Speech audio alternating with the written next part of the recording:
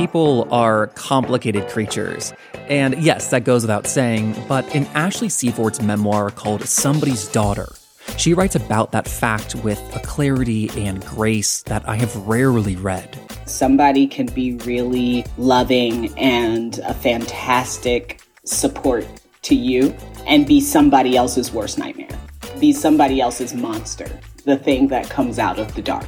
For the first 30 years of her life, Ashley's father was in prison. And growing up and later experiencing sexual violence as a teenager, she began to search for a reason for it all. And as a kid, she says, she began to wonder if the two things were connected. There was a part of me that thought what happened to me happened because of what my father had done. There was a part of me that thought this is me paying for his sins. So from The Advocate magazine, in partnership with GLAAD, I'm Jeffrey Masters, and today on LGBTQ&A, I'm talking to Ashley Seaford, the author of the powerful new memoir, Somebody's Daughter. Here it is.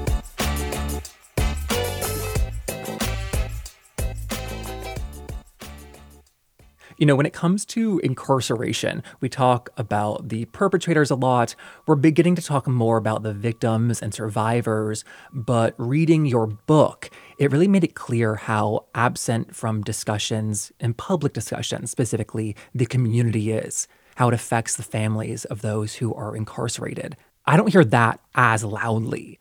I would agree with you. I think that was a huge push for me writing this book and working on this book and telling my story as both a person who has been victimized and the person who is in relation to someone who has been a perpetrator of the same crime. Everything about the circumstances that I was born into, as well as the circumstances that occurred after my assault, everything essentially told me, the world was telling me that this is not a tellable story. This is not a shareable story.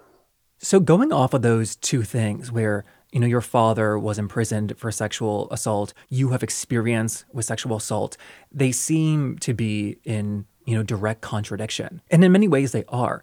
And yet you write and say that it's not your job to forgive him. And I just wonder, did you yourself ever wonder if that knowledge would be too much that you would not be able to have a relationship with him? Yeah. It's difficult because when I found out why my father was in prison, there was no regular communication with my father. There was no now, we're not talking to each other. We already weren't talking to each other. We didn't have a way to talk to each other. Emotionally, what occurred inside of me, there was a part of me that thought what happened to me happened because of what my father had done. There was a part of me that thought this is me paying for his sins. This is me paying for his crimes, and that I had paid for them with my body. And I think I thought that and believed that because you search for reason. You search for reason as a 14-year-old. And you don't know why this happened to you. You don't know why your father made the choices that he did. And you start to come up with your own answers because it's not really safe to talk about with the adults who are around you. And it is so much easier to believe that either there's some force out there that is putting these things on you, or that this was in somebody's control. These things don't just happen. It happens because in some way you must have deserved it, even if not by your own hand. And I was stuck in that feeling and in that emotion for a really long time. And it didn't start to get better until I was in therapy. And that was just start to get better. It's not something I'm completely healed from. It's not something I'm done with in my mind. It's just something that when those thoughts come up, I have to process and I have to remember to live in the truth and to live in reality and not go to the fantasy place where the difference between me getting assaulted and not getting assaulted is something that my father did, 15 years before. Wow. So even though intellectually you know that this was not your like fault by any means and that it wasn't karmically what you deserved, you still are like reminding yourself about that. Absolutely. To this day, I still have to remind myself that this did not happen to me because it was called down upon me. That this happened to me because a person, a young man, made a choice, and I felt the effects of that choice.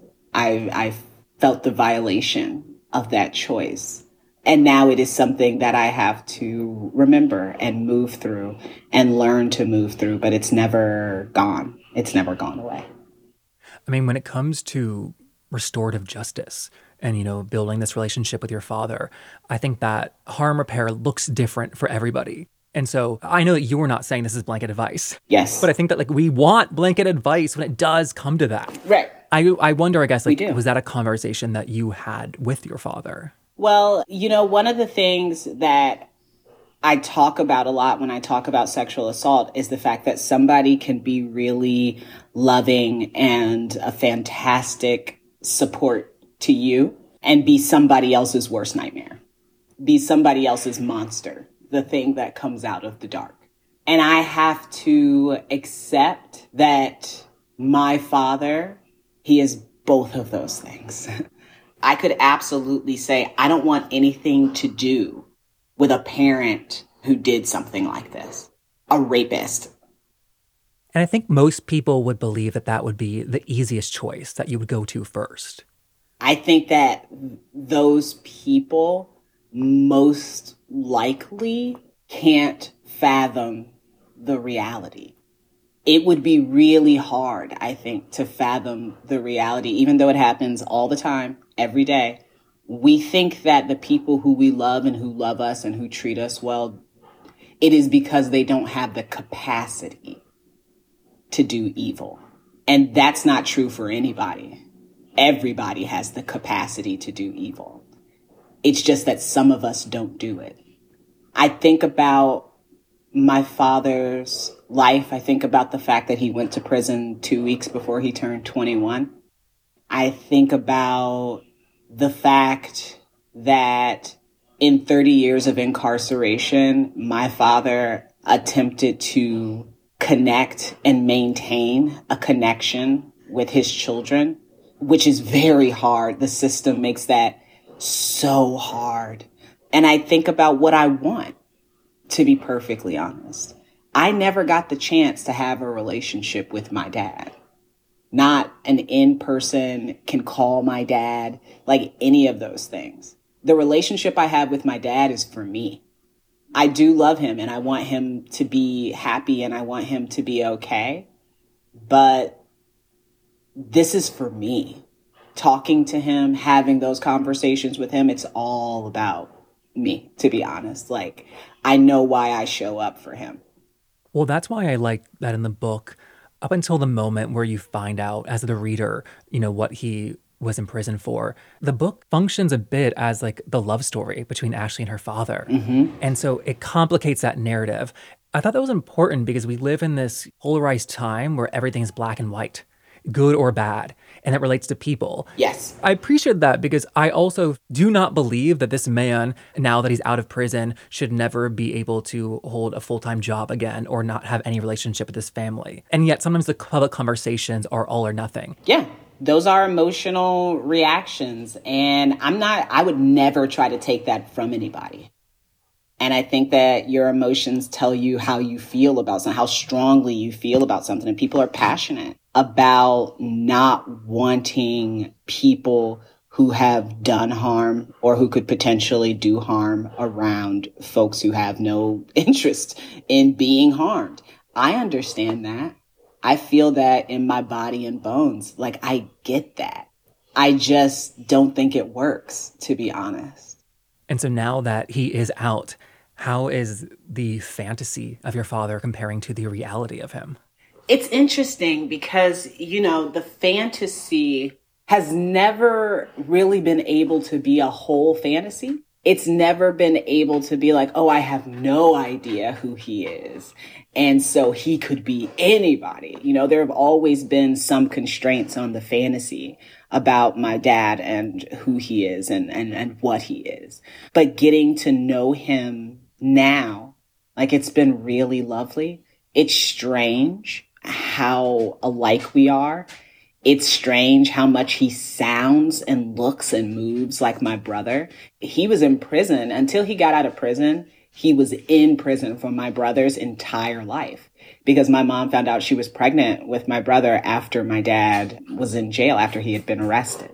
So you were married recently. Like, was he at the wedding? Yes. I have what I call my adoptive parents, Mitch and Becky, who I used to watch their kids when I was in college, and then just sort of became part of the family. And Becky pretty much planned my wedding. I had no idea what I was doing or how to plan a wedding. And Mitch was our officiant for our wedding. And my dad walked me down the aisle, and I did the dad and daughter dance with my dad. And, there's that part of the wedding where people get up and speak and like say something about the couple. And Mitch really wanted my dad to say something because he just felt like it would be important to him later. And, I kind of felt like, well, if he wants to say something, he will.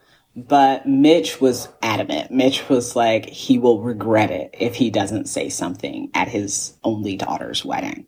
And so at some point, I saw Mitch run over to my dad and literally grab his hand and bring him up to the mic. And my dad got up there and he started to speak. And I kind of was like, this might be hard for him. He's in front of all these people. Like, this is already kind of a big gathering, for my dad. And he just spoke so beautifully and so eloquently about the way he saw me and how happy he was that I was with someone who seemed to see all the same beauty and loveliness and things like that in me. I really mostly just remember the last line. I'm sitting there next to my new husband, looking at my dad, and he turned away from the rest of the crowd and turned to look at me. He said, "Ashley, your father's home now." And I wept. Everybody wept. My husband, who cries at the drop of the hat, had already been, like, he just cried harder. And it was this moment of, I think, being like, wow, he is home now. The dad's coming home is no longer a fantasy. It's my reality. He's right here at my wedding, and he's not going anywhere. I mean, how wild for your dad that he missed 30 years of his daughter's life, but he still was able to walk her down the aisle. Kelly is your now husband. How long have you two been together? Kelly and I had a fling situation in college, and then he moved to New York for an internship, and then he moved to Seattle for a while. And it wasn't until he was in Seattle that we reconnected. And he came back to Indiana. I was living here, and he called me and asked me if he could see me. And I was excited to hear from him. We weren't doing anything romantic anymore, but he was a friend, and I just thought he was a great guy. So I'm like, yes, come over right now. Like, let's hang out. I'd love to see you. And I really did think it was just about to be like some friendly, hey, how's it going? Let's catch up, hang out. But he showed up at my door, and I opened the door and he kissed me. And he said, "Are you seeing anybody?" And I said, "Nope." And we've been together since then. So that was October 2013. I asked that because you've been together for a while. Was it while in a relationship with him that you began to discover your queerness? No. Kelly knew about my queerness during that fling in college. It was sort of this thing that I kept feeling like I'm not going to explain it until somebody makes me explain it or asks me to explain it. Because it deeply just felt like, what's the announcement? Like, who am I announcing it to? Why would I do that? I could just live my life. That's so interesting that you realized that you were queer and then kind of were like, I can keep this inside as long as I need to. Whereas most people need to yell it and announce it to the world in order to also become comfortable with themselves. I think those people are often signaling for or looking for community. I already had a ton of queer friends, lesbian, gay, everything. I've always had friends like that. That's so insightful. People come out and announce it to say, hey, let's be friends, but you already had the friends. I already had the friends. So to me, it was just like, if you want to know, you can ask me, but there's really just no other reason for me to be like, by the way, guys. By the bisexual. You know? It was just, I see how it can and does make sense for others, but it just didn't make sense for me. It's just who I am. To me, it would have made as much sense as coming out as Black for me, but that's not true for everybody. But I absolutely do have people who challenge my queerness or who have challenged my queerness because of the decision about who I married. And I think about that all the time because I'm just like, I don't know, when you got married, did you stop being attracted to other people? I don't think that that is true for the majority of us. I think the majority of us have sexual desire, even in monogamous relationships. And that has something to do with who you are. Now, on the other hand, because of my straight passing privilege, I do try not to take up too much space in places that are meant to be for queer people who are in same sex relationships. But I also have to be honest about who I am because I'm not going to fucking lie about it. And the truth of the matter is, I like a lot of different kind of people. I see a lot of sexy people out there all the time. And I notice that they sexy. And sometimes I want to touch them. I don't do it because that's not in the agreement of my marriage. But does it happen? Absolutely. Does it also happen for my husband? Absolutely. And I'm cool with that. We are whole sexual human beings who have decided to only have sex with each other. That's all it is. When you say that you get weird looks or comments about being bi and married to a man, just to be specific, is that coming from in and out of the LGBTQ community? It comes differently, right? Because when it comes from in the LGBT community, it is usually about suspicion. And it is usually about, are you still safe for me? You identify this way, but because I don't recognize this kind of relationship in my community, or I don't see it often, I can't immediately tell if I'm safe with you, and that doesn't feel right to me. And then on the cis hetero side, the thing that I usually get is, well, why do you have to identify that way if you're not in that kind of relationship? People who feel like, well, if you could get away with not calling yourself queer, why would you? And of course, that is part of the reason why I continue to openly identify as queer and bisexual. You know, I have to say that intellectually, I understand biphobia. I know it's real. I know it's out there. Mm-hmm. But also, you and I, we've never met before, but we have a lot of mutual friends just working in like the Yes. queer media circle. And you are so well liked that it kind of surprises me that people still in our community aren't just like giving Ashley like the free pass from biphobia. That's so funny. That's funny to me because first of all, like being well liked is something that you can get a lot of different reactions from. I am pretty generally well liked. I like to think that's because I'm a kind and generous woman who is trying to put out there when I meet people that like, hey, you're cool with me. Like, this is okay. You don't have to be nervous. The things that make you insecure, that's cool. Like, I can handle that. Let's just talk, you know, like, cause that's generally how I feel with people. Unfortunately, there are people who, I'm trying to think of the right way to say this.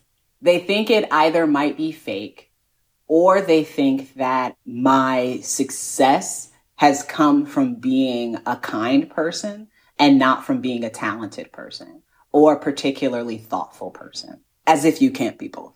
But a lot of people, equate cynicism with intelligence or capability, which I don't, because I know that that's not true. People love narratives because narratives are so good at giving us a false sense of certainty. They're so good at making us think that we can predict the future and that I can cut this person off or I can write this person off because I know people aren't really like that. And so I already know that that's going to be a trick. I know that I'm going to be fooled somehow in this situation. And the truth is, I could mess up. I could say something really off color. I could do something that doesn't make sense with the way I've presented myself or is incongruent with my values. And I don't mind being checked. And then I have to sit with that and decide if it does make sense. I'm not scared of that. I'm not scared of being told that I did something wrong. I'm actually pretty good at apologies, and I like to do things the right way. I like to be consistent. I like my actions to be congruent with my values. Maybe I am kind in a way that makes some people uncomfortable or makes them mistrustful. But at the end of the day, there isn't a whole lot of meat on that bone because that's just not the kind of person I'm trying to be. You saying that we are more comfortable with like single, easy narratives, that is a beautiful tie-in to our earlier conversation about, this woman, Ashley, had this father who committed a serious crime and now she needs to cancel him forever. And that's not how the real world works.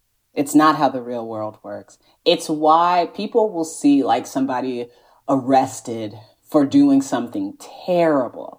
And then it'll be like, their family comes to the court case every day or their mom comes to the court case every day. And people will be like, how does she show up? Like, I wouldn't want anybody to see my face and associate me with this. But it's like, she didn't do the crime. She loves someone who committed a crime. And we want to think that you can't love people who do bad things, which is why it's so hard to admit when someone you love does a bad thing. That's why you have people who defend celebrities or friends or family members online. Like I've never seen them do anything like this. They're not defending the person. They're defending themselves. They're defending their love for that person or their care for that person. But the truth is, when you put it out like that, all you're doing in that moment is taking something away from the victims. That's not yours to take away. So you'll never hear me defend my father. You know what I mean? I will talk about my father, but I don't defend him. And I don't defend him because my love for him is not something that I feel that I need to defend. And also because I know that just because I love him doesn't mean he is incapable of doing terrible things. I never got to grow up with that myth. I didn't get to grow up with the myth that you can love someone and then they won't do terrible things if you love them. And that it says something about you to love someone who has done a terrible thing. I don't believe that. I think you can compound that terrible thing by defending them publicly or going after their victims and things like that. Absolutely. But you are not the person who did the bad thing. I had to get to that point where I didn't think of myself as having done something bad because I loved someone who had done something bad. I think that's an amazing place to leave it at. So thank you so much for being so generous with your time. Thank you for having me. This has flown by.